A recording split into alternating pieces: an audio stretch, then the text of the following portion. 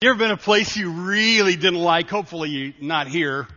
You just really didn't like it. You didn't want to be there. You didn't like anything about it. And you said, how can this possibly be God's will for me to be in this place at this time? This is just all bad and I don't like it. You ever been there? Yeah. It's hard at a time like that to fight off what I call the cancer of discontent. I have friends, Joe and Jane, who they had the most beautiful log home in the woods. I'll never forget when the first time I ever went and saw them in their home, it was like, oh my goodness, it's like Martha Stewart.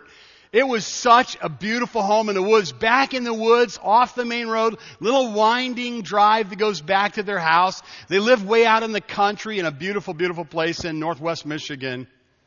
And you went into their home, and I sat in a Queen Anne wingback chair, and it would just smelled nice. And it was such a nice, and they were generous people. They would invite people over, pastors and missionaries and stuff into their home. Eventually they built onto their home.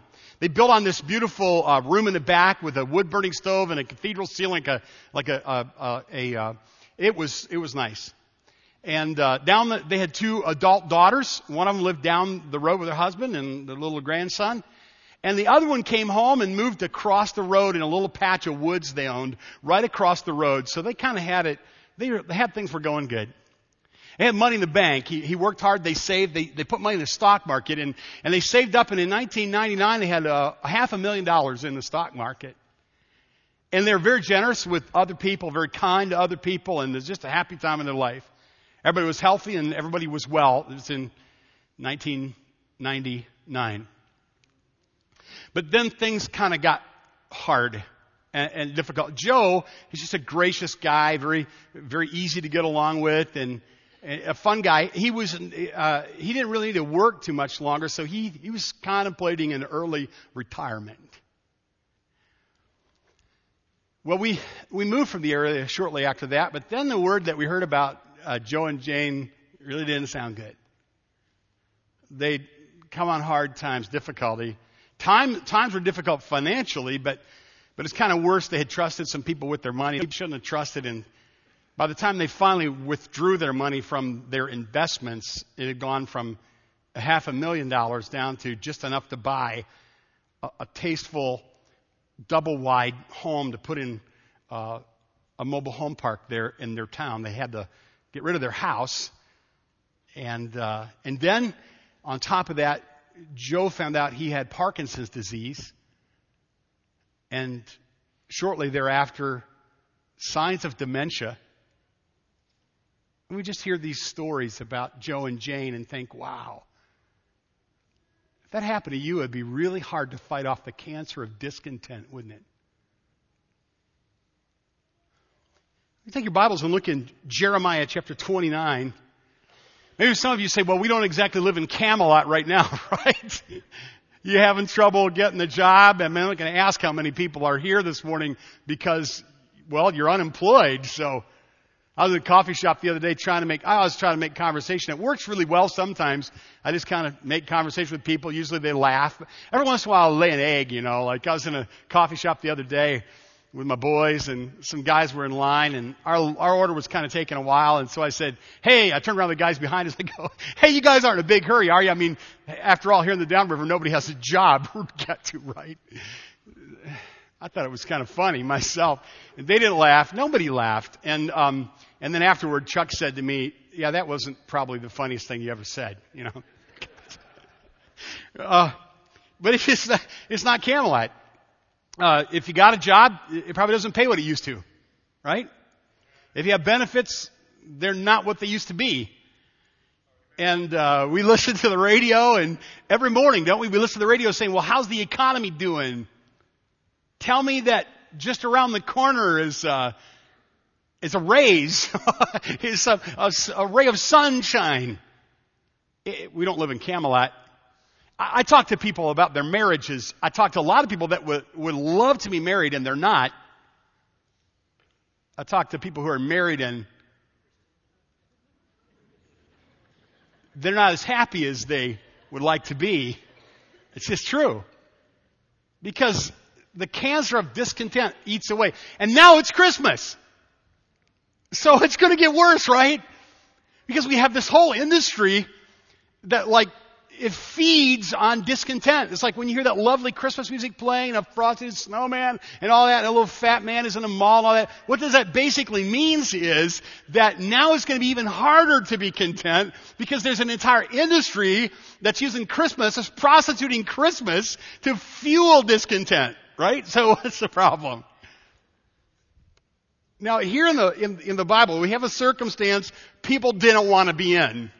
Jeremiah is a prophet. He's a prophet to the people of God, many of whom have been carried away into Babylonian captivity. They're slaves away from home. They're living in bondage away from home. It's not good. It's very bad. It would be really easy for the cancer of discontent just to eat you alive. And here was the deal. They said, you're going to be in captivity. You're going to be in Babylonian captivity. How many of you know how many years it was? What was it?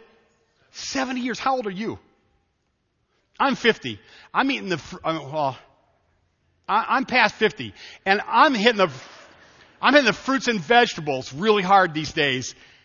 But I am probably going to have to really work it to last 70 more years. If I went into Babylonian captivity today, it would probably be the rest of my life unless I lived to be 120. It was going to be like a life sentence. So these people said, you're going to go under the yoke of Babylon. You're not going to live among your people. Life, as you know, is going to be completely different. You're not going to have your temple to worship in anymore. You're going to be under really godless pagan people that are bad people that took you into slavery, into captivity, and it's going to last for 70 years. That would be a message nobody would want to hear. But that was the message that God gave Jeremiah. He says, I want you to tell them that they need to bow the neck, and I want them to submit to the king of Babylon. And if they resist, it's going to get worse. But if they submit, it'll be better. So there you go. As a matter of fact, God gives Jeremiah not only messages, but God gives Jeremiah little illustrations. We don't do this as often as we ought to. Pastor Michael does, but not us old guys, you know. Here was Jeremiah. God says to Jeremiah, I want you to take a yoke. Like a yoke for cows, right? And I want you to send one to all the leaders of all the nations. I want you to tell them, hey, here's what it's going to be like. God says for me to tell you, you're going to have the yoke of the king of Babylon on you for 70 years. And if you resist, it's going to get worse. But if you submit, it will be better.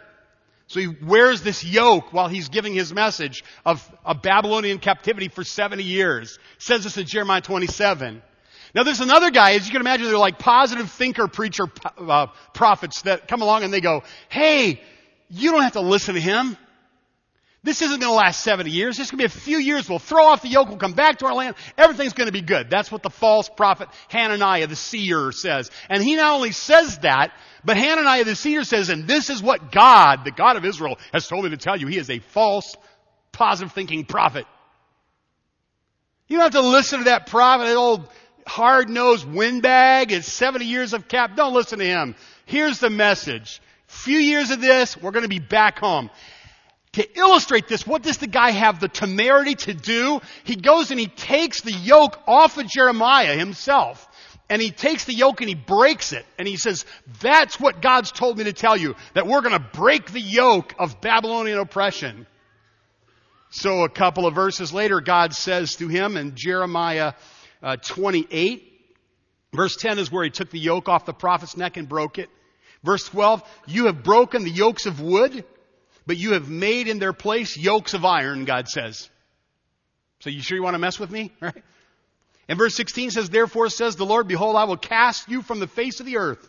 This year you shall die, because you have taught rebellion against the Lord. So Hananiah, the prophet, died the same year in the 7th month. Now what does Jeremiah do then? Jeremiah sits down, he writes a letter. God inspires Jeremiah to write a letter. Tell the people, you're in a place where you don't want to be. You're in a place that's worse than you ever imagined. You're in a place that you would change if you could. You're in a place that you would love a prophet to come along and tell you can get out of it, but you can't. So what do you do when you're in a place like that? And Jeremiah writes a letter telling them, this is what God says for you to do in a place like that. So if you're in a place this morning where you'd really rather not be, And you wish that things were different than they really are. And you feel like you've had a kind of life sentence handed to you. And things aren't economically the way you'd like for them to be. Or things aren't maritally or physically like you'd like them to be. And you would change them if you could. It might be a good idea for you and for I to sit and listen to what Jeremiah says to people who are in circumstances that they would like to change but can't. And look at what he says in Jeremiah 29. He writes this letter to those in captive, those that are carried away captive, and the elders. And it's from the Lord. Verse 3 says, the letter was sent by the hand of Elisha, the son of Shaphan. And verse 4 says, thus says the Lord of hosts, the God of Israel, to all who are carried away captive, whom I have caused to be carried away from Jerusalem to Babylon. Here's what he tells them to do. Listen up. Verse 5, build houses, dwell in them, plant gardens and eat their fruit. Take wives, beget sons and daughters. Take wives for your sons and give your daughters to husbands so that they may bear sons and daughters, that you may be increased there and not diminished. And seek the peace of the city where I have caused you to be carried away captive. His peace is the shalom word. It's a big word in the Bible. It's a very meaningful word. It means a wholeness or completeness. It'd be the ultimate way to bless somebody, shalom in the Hebrew. He's saying, seek the shalom of the people who have taken you captive, because in their shalom, you will find your shalom. Seek their prosperity, because in their prosperity, you will find your prosperity. This is counterintuitive. Would you agree? This kind of goes against the grain. Would you agree? You're like, don't you tell me that I got to be nice to these people that did these terrible things to me. I'm going to resist them every inch of the way. As a matter of fact, there's a popular song that comes up out of Israel during this time that the people love to sing. It's found in Psalm 137. We'll look at it later. It's a popular song that basically says, don't you tell me to sing. That's what the name of the song is like. Don't tell me to sing. We'll see that in a minute. So there you have verse 7. Seek the peace of the city where I have caused you to be carried away captive. And pray to the Lord for it, for in its shalom, you will have shalom, peace. For thus says the Lord of hosts, the God of Israel, do not let your prophets and your diviners who are in your midst deceive you, or listen to your dreams which you cause to be dreamed, for they prophesy falsely to you in my name. I have not sent them, says the Lord. Now, this is just a little chunk of this letter, but this is a big piece of what Jeremiah is saying. Because if you go back to chapter 27, chapter 28, over and over, Jeremiah is saying, the main thing is you guys got to learn. Where you're in a place where you don't want to be, do not listen to false teaching. He says it over and over again. So this is what he's told them. He basically says, I want you to go and I want you to build homes. I want you to plant gardens. I want you to thrive, flourish, and grow. I want you to get married. I want you to have big families. I want you to increase and not diminish. That is exactly the opposite of what you would think. Interesting. I think it's awesome if you just take this same truth and you apply it to our circumstances right now where you don't live in Camelot. And here it is now, Thanksgiving, and it's Christmas. You're supposed to be all cheerful and happy. String the lights and, roasted turkey and be happy. But you're like, well, I can't afford a turkey. So it's going to be Spam this year. I like Spam. It's really bad for you. But so what do you do when you're in Babylon and you want to be out? Let me suggest some ideas from the Word. First, accept that you are where you are because God wants you to be where you are. I know you'd have to think about that for a while. We call this the providence of God, His sovereignty. You are where you are right now because God wants you to be where you are right now. Oh, it doesn't mean that things won't change or you shouldn't move. Doesn't mean that you shouldn't change things, but you have to understand when you feel like you have a life sentence on you and things aren't the way that you wish they would be. We got a problem with wayward kids, right? What could wring your heart out more than like wayward kids? In our culture, we got wayward parents. So things aren't what the way they ought to be.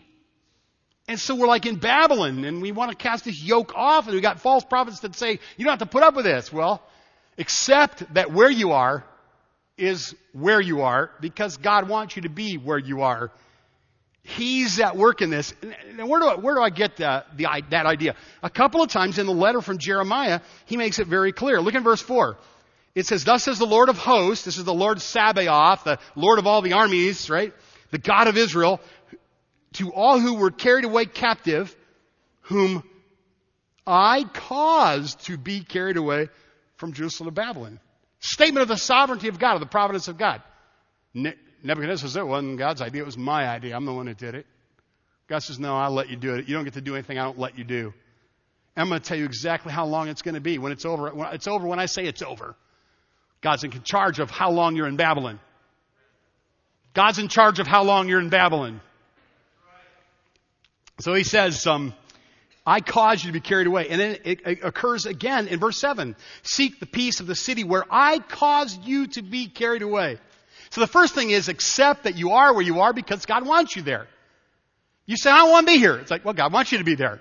I don't want it to be like this. God wants it to be like this. This is what He has ordained for you right now. Accept that. Until you accept that, the cancer of discontent is going to chew your insides out. Realize that God can do beautiful things in ugly places. He can do profound things in circumstances that you never wanted to be in before. Second thing, bloom where you're planted. I don't know how else to say that. This is exactly what they're saying. Wherever you are, plant a garden. Make things grow. Do something that makes things grow. Let life flourish around you wherever you are. You're in captivity. You're in Babylon. Okay. Do something for God. Do something for good. Make things grow. Get married. Have a family. I like this. You notice, can I go back to that again? Can I just park on that a little bit? Start in the beginning of the Bible, and what do you have? That whole thing, be fruitful and multiply. And then after the flood, what does it say again? Don't multiply anymore. It says be fruitful and multiply. Where in the Bible does it say stop being fruitful and multiplying? I'm just wondering, anybody see that part? Can anybody here tell where in the Bible it says don't do that anymore? It's just, okay. You ever hear a story about the young couple? They were teachers, and they lived in the 60s, and it was terrible. There were riots, and there's all kinds of things going on. They go, what a terrible world we live in. The sexual revolution and anarchy, and there's riots in the streets. It's a terrible time to have a baby. And they were just a young couple thinking, maybe we just won't even have a baby and bring a baby into this mess of a world that we live in. And they're walking out through the parking lot one day, and they had just put fresh tar on the parking lot. And as they're walking out through the parking lot, they see a little tuft of grass that's made its way up through the dark asphalt, up to the light. And they took that as a sign from the Lord. No matter how heavy and how dark the time is, life can overcome death. And they had their baby. He's a grown man now. And they wrote a song during that time. You know the song. You've sung it. I've sung it. How sweet to hold a newborn baby and see the love and joy He gives. But sweeter still, the calm assurance. This child can face uncertain days because He lives. Bill and Gloria Gaithers, because He lives. And are you tempted to think the same thing? These times are worse than ever before. Things are worse than they've ever been before. Things are ugly. People are far from God. These are times of apostasy. It's like a dark cloud has come over everything. The blacktop is spread over everything I love. Wait a minute. You make something grow. You're a believer in Jesus Christ. You have the Spirit of God living in you. You're who you are. You're where you are. But by God's grace, you can make something grow. And that's what He's saying. Plant gardens and make something flourish. So bloom where you planted. I guess it's pretty good advice, don't you think? I do. Now, the third thing is seek the good or the shalom of others. Seek the peace of other people. Do good to other people. Now, I want to give you, I don't have a lot of time for this, but I want to give you a little bit of an idea how our church can do this. Don't get all freaked out about it because it's not something maybe you can start it tomorrow, but I'm not expecting that. I'm not saying, hey, start doing this tomorrow. If you want to, you can, just jump in. I'm just saying we're going to lead you in this. We're going to lead you in this. It's not something that we're going to help you, coach you, we're going to train coaches, we're going to help you in this. But some of you kind of wonder, a few months ago I gave a message about change and half of you loved it and half of you didn't like it, right? I knew it was going to be. Can we talk about that? Honeymoon's over, isn't it? Yeah. It's all right. I ain't scared. So here's the deal. You go change what? Right? I mean, that's natural. We're a GARBC church, General Association of Regular Baptists, also known as Grand Army of Rebellious Baptists. That's what we are. We are who we are because we didn't change when everybody else changed. Right? That's who we are. We're independent, fundamental, Bible-believing, fire-breathing Baptist people. And we try to be nice about it, but that's what we are. We believe the Bible. We believe in salvation. We're not going to change that. We're still going to be talking about the virgin birth till Jesus comes back. We're still going to be preaching the gospel till Jesus comes back. We're still going to be preaching about a holy life till Jesus comes back and doing our best to raise our kids to live a holy life until Jesus comes back. But you know what? Some things better change. Some things better change. Oh, there's going to be fewer and fewer of us to encourage to do that. That's a fact. It's a fact. We are who we are because we didn't change, but we're not going to be who we ought to be unless we do change something. And that is, we're going to have to take what we have, and we're going to have to go to places where we've never gone before in a different way than we ever have before. You're thinking, what is that going to look like? Let me give you a little bit of an outline of what it might look like. And this is the way to spread the peace. Spread the shalom to others. Okay, here we go. You ready? You want to see this? Raise your hand if you want to see this. Okay, it's going to be a longer message, but you wanted it. Okay, here we go. And so, get a partner or a team, and a coach. So imagine this. You get a partner, somebody else that's going to help you, your wife or a friend or whatever, or a little team, 2 or 3 of you. Girls, guys, young, old, doesn't matter. Get a little team. You're going to obey the Lord and going out and helping people come to know the Lord. Okay? Get a partner or a team, and then get a coach. Have somebody help you. A pastor, a friend, a deacon, leader in the church, somebody a little more mature, somebody a few steps down the road. And again, we'll help you with this later, but this is just, I want to give you the idea so you're getting an idea, okay? So you get a partner or a team, and then get a coach or a mentor or a discipler. All right? Second, then, create a circle of influence. Now, you maybe already have a circle of influence. People that you love and that you care about, you're praying for. How many of these people know the Lord? Well, a lot of them don't, right? It's not hard to, you work in the world, you live in the world, your neighborhood, and the places where you go, people that don't know the Lord yet. And some of them aren't going to know the Lord, some of them are. But they're your circle of influence. You have a circle of influence I don't have. Now, some of you are going to say, well, I don't have a circle of influence anymore because I've been saved for such a long time. Basically, all I do is hustle to church, hustle home, hustle to church, hustle home. And your neighbors are like, who is that masked man? It's like the church guy. He goes to church, he comes back. Every once in a while he comes and he invites me to something at church. But basically, that's all. Now we're talking about here, you create a circle of influence then. Now what do you do with this circle of influence? Well, you make a prayer list out of those folks because you love them, you like them, pray for them. So now you're talking to God about these people every day. Got it? You got a prayer list. And then you love them and you listen to them and you know them and you listen to their story and you figure out what their favorite recipe is and you go to the kids' ball game. Can I tell you something real quick? I've been to kids' ball games for years. Years and years and years I've been to kids' ball games. As a youth pastor, that's just what youth pastors do. They hustle around, go to other kids' ball games. And I know that people appreciate it because they would often say to me, hey, Pastor, thanks for coming to my kid's ball game.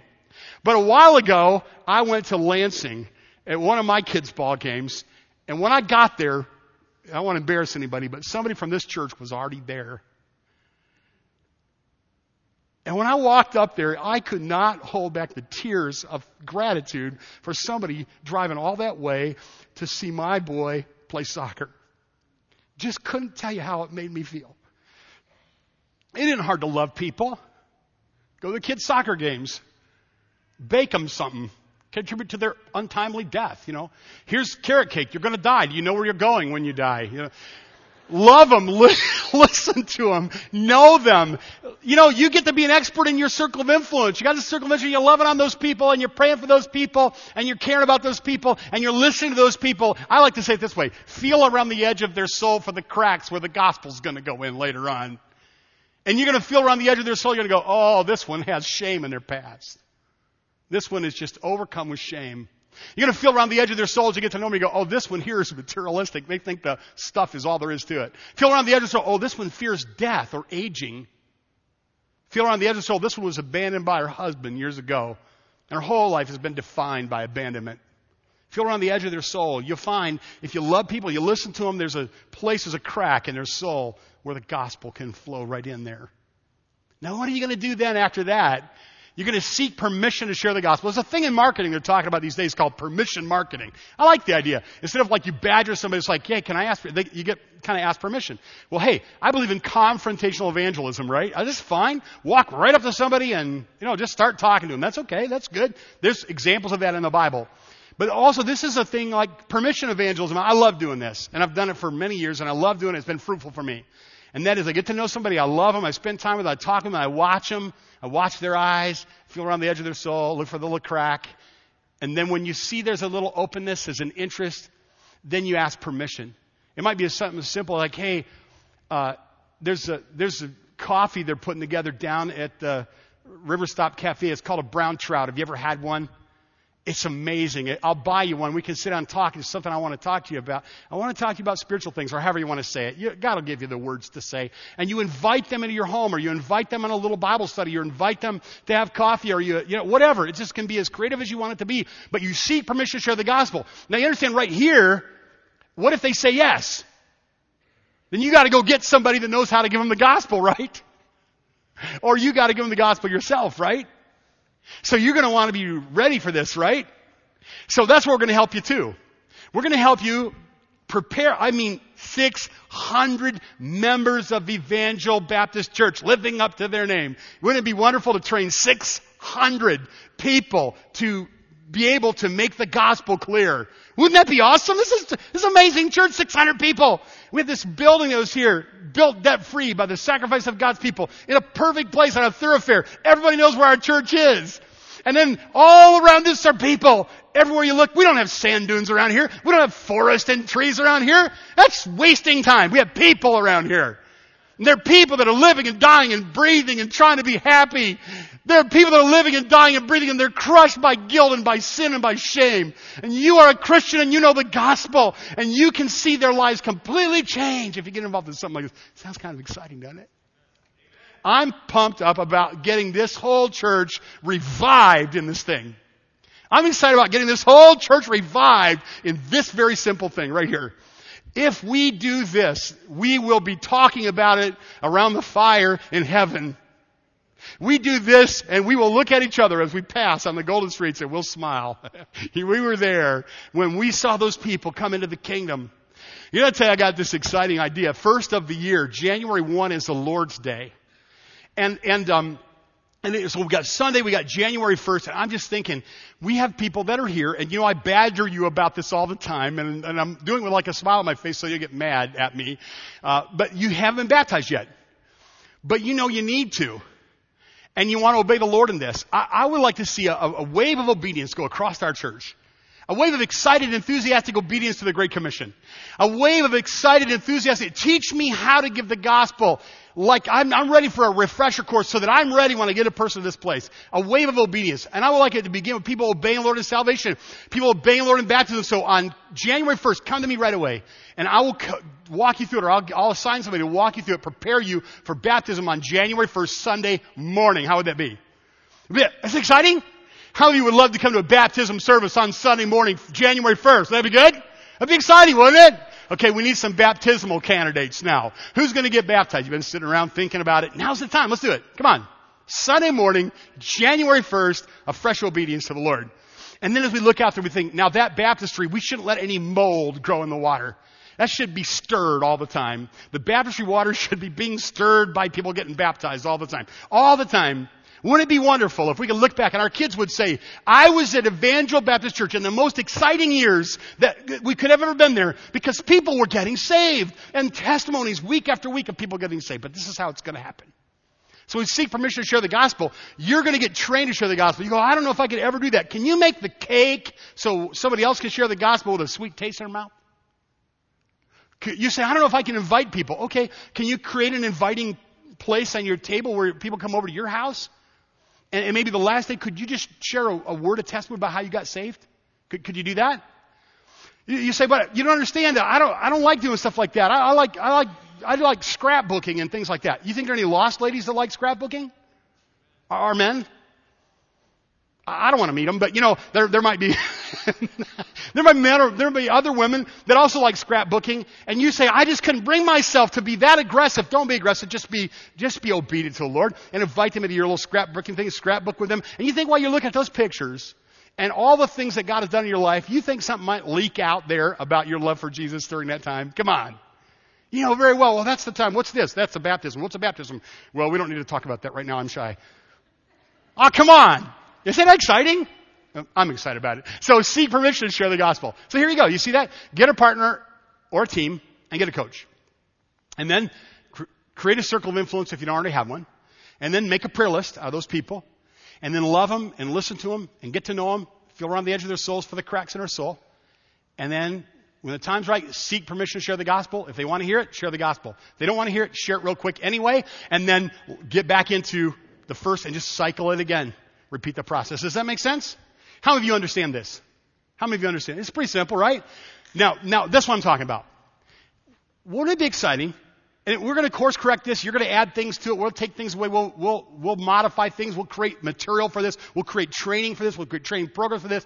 But primarily what we're talking about is organizing our church in such a way that that evangelism and discipleship become viral and just take off and people are training other people. And no matter how old, how young you are, single, married, divorced, doesn't matter. You got a place here. Pretty exciting. Well, anyway, back to Babylon, okay? So you're back in Babylon. So that's just one of the ways to spread shalom is kind of what we're talking about. But back to Babylon. We accept that where we are is where we are because God wants us there, at least for now. And we bloom where we're planted. And we seek the good, the shalom of others, kind of like what we're talking about. And then we don't listen to liars. Liars are going to come along. They're going to tell you lies. Don't listen. Verses 8 and 9. Notice it again. Thus says the Lord of hosts, don't let your prophets, your diviners who are in your midst deceive you. Understand now, like no other time, as the end times come closer and closer, more and more false Christ. More and more really slick liars. How can you tell they're not telling the truth? They're not telling the truth because what they say doesn't match up with the Bible. It's just that simple. If you want to get your Bible, you want to check out what they say, is what this guy says, this woman says, coming straight out of the Bible directly without any embellishments. Whatever. This is truth. Then I go by, whatever God says, that's what I go by. Don't listen to lies. Don't believe anything else. There's one more thing. And that is, take the long view. There's actually two more things. Take the long view. Take the long view. Look at verse 11. Verse 10 and 11. Thus says the Lord, after 70 years are completed at Babylon, I will visit you, perform my good word toward you, and cause you to return to this place. You got like 70 years? That's a long time. I'm going to have something right now. You're going to have something right now. Right now, you plant a vineyard. Right now, you plant a garden. Right now, you marry a wife. You give your daughters in marriage. You take daughters for your wife, or that would be bad. Take wives for your daughter. Take husbands for your daughters. You know what I'm talking about. If I say something that's not in the Bible, you just need to reject it immediately. Okay. So it's 12, and I'm still going to say this. Whatever you see in the Bible, like courtship or marriage, parents are involved in it. This is one of those examples. It's just saying. So. It's just whatever you want to call it. Whatever you see is in the Bible, parents are involved. When the parents get kind of pushed aside, bad things happen. Parents are involved. That's good. So parents should be involved. And this is what he's saying. He says, make life flourish. Take a wife, husband, have babies, plant a garden, do good to other people that are around you. And then take the long view. Understand that one day you go back. One day. You say, this is a life sentence. And the answer might be yes, it might be a life sentence, but not an eternal death sentence. There is an eternity. There's a long view. That's what God wants to do. That's what the Psalms say. The Psalm 73, the slippery Psalm. But I'm looking at people and they're prospering and they're wicked. Well, he says, go to church and remember their end. That God's going to bring judgment there. And so this is an important thing that we need to understand as well. We seek the good of others. We don't listen to people who tell us anything different. We take the long view. Let me give you a quick example how this works. It's Thanksgiving time. You got Spam on the table. Right? You're like, whoa. This is not our best year. Here we are in this dingy apartment. We can't turn the heat up. We have Spam or whatever. Or maybe you have a nice house, but the doctor told you have cancer. Or maybe there's this empty chair at your table that it just breaks your heart. And I could go on and on. People that are there, but the hearts aren't where they ought to be.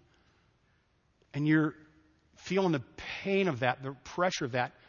And now it's Thanksgiving. You're supposed to say thank you for something. What if the things that you really liked and loved, like what if you wrecked your favorite car or something? It's going to be a hard Thanksgiving. What do you do then? You take the long view, right? You say, well, wait a minute. What is my Thanksgiving based on? My Thanksgiving is not based on what I have. or what I'm eating or what I'm wearing or where I live. My thanksgiving is based on things that are ultimate, where I stand with Jesus Christ. My God and my Savior, Jesus Christ, who came into this world. He lived a perfect life. He lived a life I couldn't live. He died a death that I deserved to die.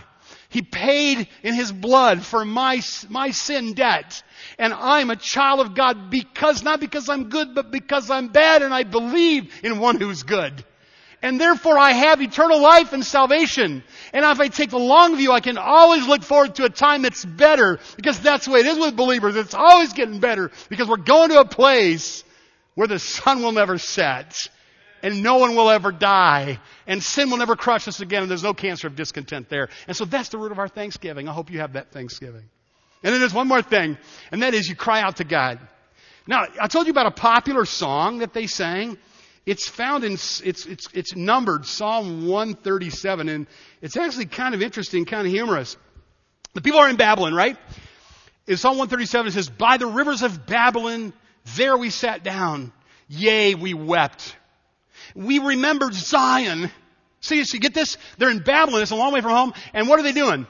They're crying, and they're remembering what? They're remembering Zion. That's a beautiful word for Jerusalem. They're remembering what it used to be like. And so they're weeping. We remembered Zion. And what did they do? Verse 2, we hung our harps upon the willows in the midst of it. And those who carried us away captive asked of us a song. And those who plundered us requested mirth, saying, sing us one of the songs of Zion. It's almost like, are you serious? You're asking me to sing the songs of Zion and you drug me off here yourself? I've hung my harp on the willow. I'm not singing anymore.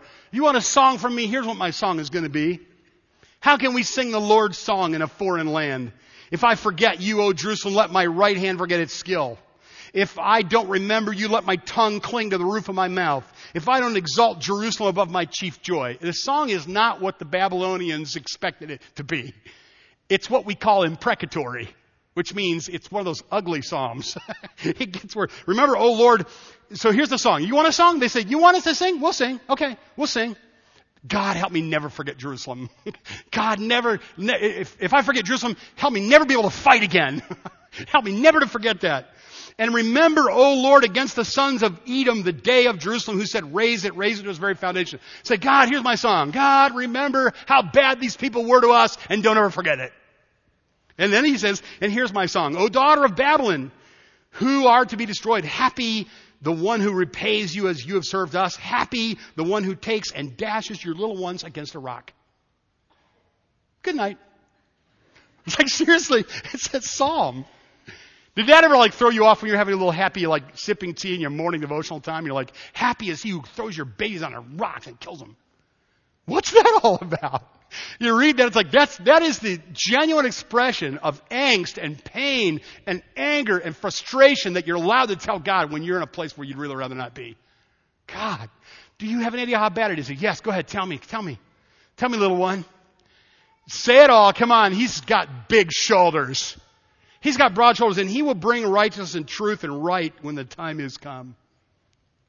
But while you're there, think about what you need to be doing right here. Accept that you are where you are because God wants you there, and bloom where you're planted, and seek the shalom of others, and don't listen to lies, and take the long view, and cry out to God, but don't complain. So Thursday morning, I'm thinking about Joe, and I'm thinking about Jane, the folks with the log house in the woods. And I thought, I wonder how they're doing. So I got on Facebook, and I friended Jane, and she was on the computer, so she friended me right back, and I sent her my phone number, and I said, can you call me? And she did. So here we are now, closing that gap of all those years. I said, Jane, how's it going? I said, Jane, do you have time to talk to me? I need to talk with you a little bit. My purpose was that I was going to tell her story if she gave me permission, and I wasn't sure she'd really want to because it's raw, right? I said, Jane, you got time to talk with me? You know what she said? I sure do, Pastor. I got till about 10 o'clock. At 10 o'clock, there's a girl that lives across the street. She has 4 kids. She's a single mom. She's having a lot of trouble. She got a surprise pregnancy, and I was afraid she was going to abort the baby. But I've loved her, and I've gone over there, and I've tried to help her and give her things, and I'm taking her to the doctor at 10 o'clock. So I'll be busy at 10, but I can talk till then. And we talked for a while. There are 2 mobile home parks in that little town. One is for where the old people live. It's the cutest little place. It's like old people mobile home park, and all the lots are a little small, so there's not much to mow, and everything's all really well kept. And there's the other mobile home park, and it's nice too, but it's where people live with kids. And there's a lot of people with just obvious needs just spilling out on the lawn all the time. So Jane says she's out on the deck one day. She sees these 3 little kids, and they come down the road just crying and crying. Help me, Daddy's drinking, Daddy's beating Mom, help me. And so now she's involved in their lives. She's helping the gal whose husband has a problem with alcohol and abuse, and the little children whose daddy is a drunk who abuses his kids, his wife. Her daughter came over. She said her daughter came over a while ago, and he said, Mom, how do you feel about being here? Jane said, I think it's where God's put me. Tonight, I spent more time studying on my Sunday night service than on my Sunday morning service. And it's been rich because it's a 3-chapter book in the Old Testament, Joel. Whew, is it a good book? It's just really something. And it's interesting, there's a natural disaster, and the prophet Joel is moved by God to come in and tell the people how to respond to this natural disaster. And it's just really a powerful book. So we're doing a flyover of the book of Joel tonight. We're also doing something tonight. I heard about a little boy coming to church and last Sunday night, and his folks were telling him, he was asking what's up, and his folks were telling him what's up, and he said, we're going to hear Pastor Peter Pont preach. I thought that was too bad he didn't know my name right, so I figured we got to get to know him better. Tonight we're going to have preachers' pals before the message. We have a story for children. So bring your little kids and your grandkids and all that. We'll come up, bring them up front, have some fun, tell them a story. But we're also going to do this message on a flyover of Joel, and I think it'll be a good way for you to begin your Thanksgiving. This is Thanksgiving week. Can we just embrace the entire week as Thanksgiving? It's a great week. It's kind of understated and quiet and peaceful. And on Wednesday night, everybody's going to come together here. It isn't the way I'd like for it to be yet, but it would be kind of neat if this became kind of a very neat tradition on Wednesday night, that everybody comes on the Wednesday night before Thanksgiving, and you guys take the service as much as you want to take. You're giving thanksgiving and praise publicly. You have a microphone we pass around. There's some beautiful songs and so forth. A microphone we pass around. Then you just tell God what you're thankful for. It'll be a beautiful service this Wednesday night. And we want to know teen group, everything right here. Ladies, I know you're real busy. Plan ahead. Please do not neglect your preparations, because we all appreciate that. But anyway, that's what's happening. So I trust that you won't lose tonight what we've talked, or this afternoon. It does seem late, doesn't it? What we've talked about. In a Welsh revival, there were these young women, and they went to the meetings of the Welsh revival, and their hearts were changed and stirred. And then years went by, and the church kind of grew cold again. There was a young preacher that came through. His name was Leonard Ravenhill. And Leonard Ravenhill preached one night in a Welsh church many years after the revival fires had died. And he said then he had a wonderful meeting, and then that next day he was out calling, and he called on these 2 women. They were old women now. And they said to him, Reverend, last night after the service we went home like we went home after the Welsh revival. She said, we walked up the hill like we walked up the hill the night after the Welsh revival. He said, what do you mean? They said, during a Welsh revival, when God was moving like that, we couldn't even talk after the service. All we could do is feel the weight of what was said. And it was like that last night. Today, I just trust that even though you may greet others, that it won't be frivolous conversation.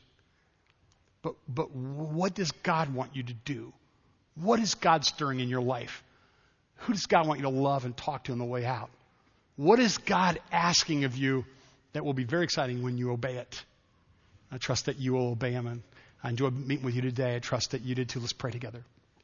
Father in heaven, thank you for this day and for the privilege that we've had today of just singing, giving praise, and attending to your word. It's your day. I pray, Lord, that no one would covet it, but it wouldn't be a day for our pleasure, but it would be a day that we would find pleasure in you. In Jesus' name we pray. Amen. Good day.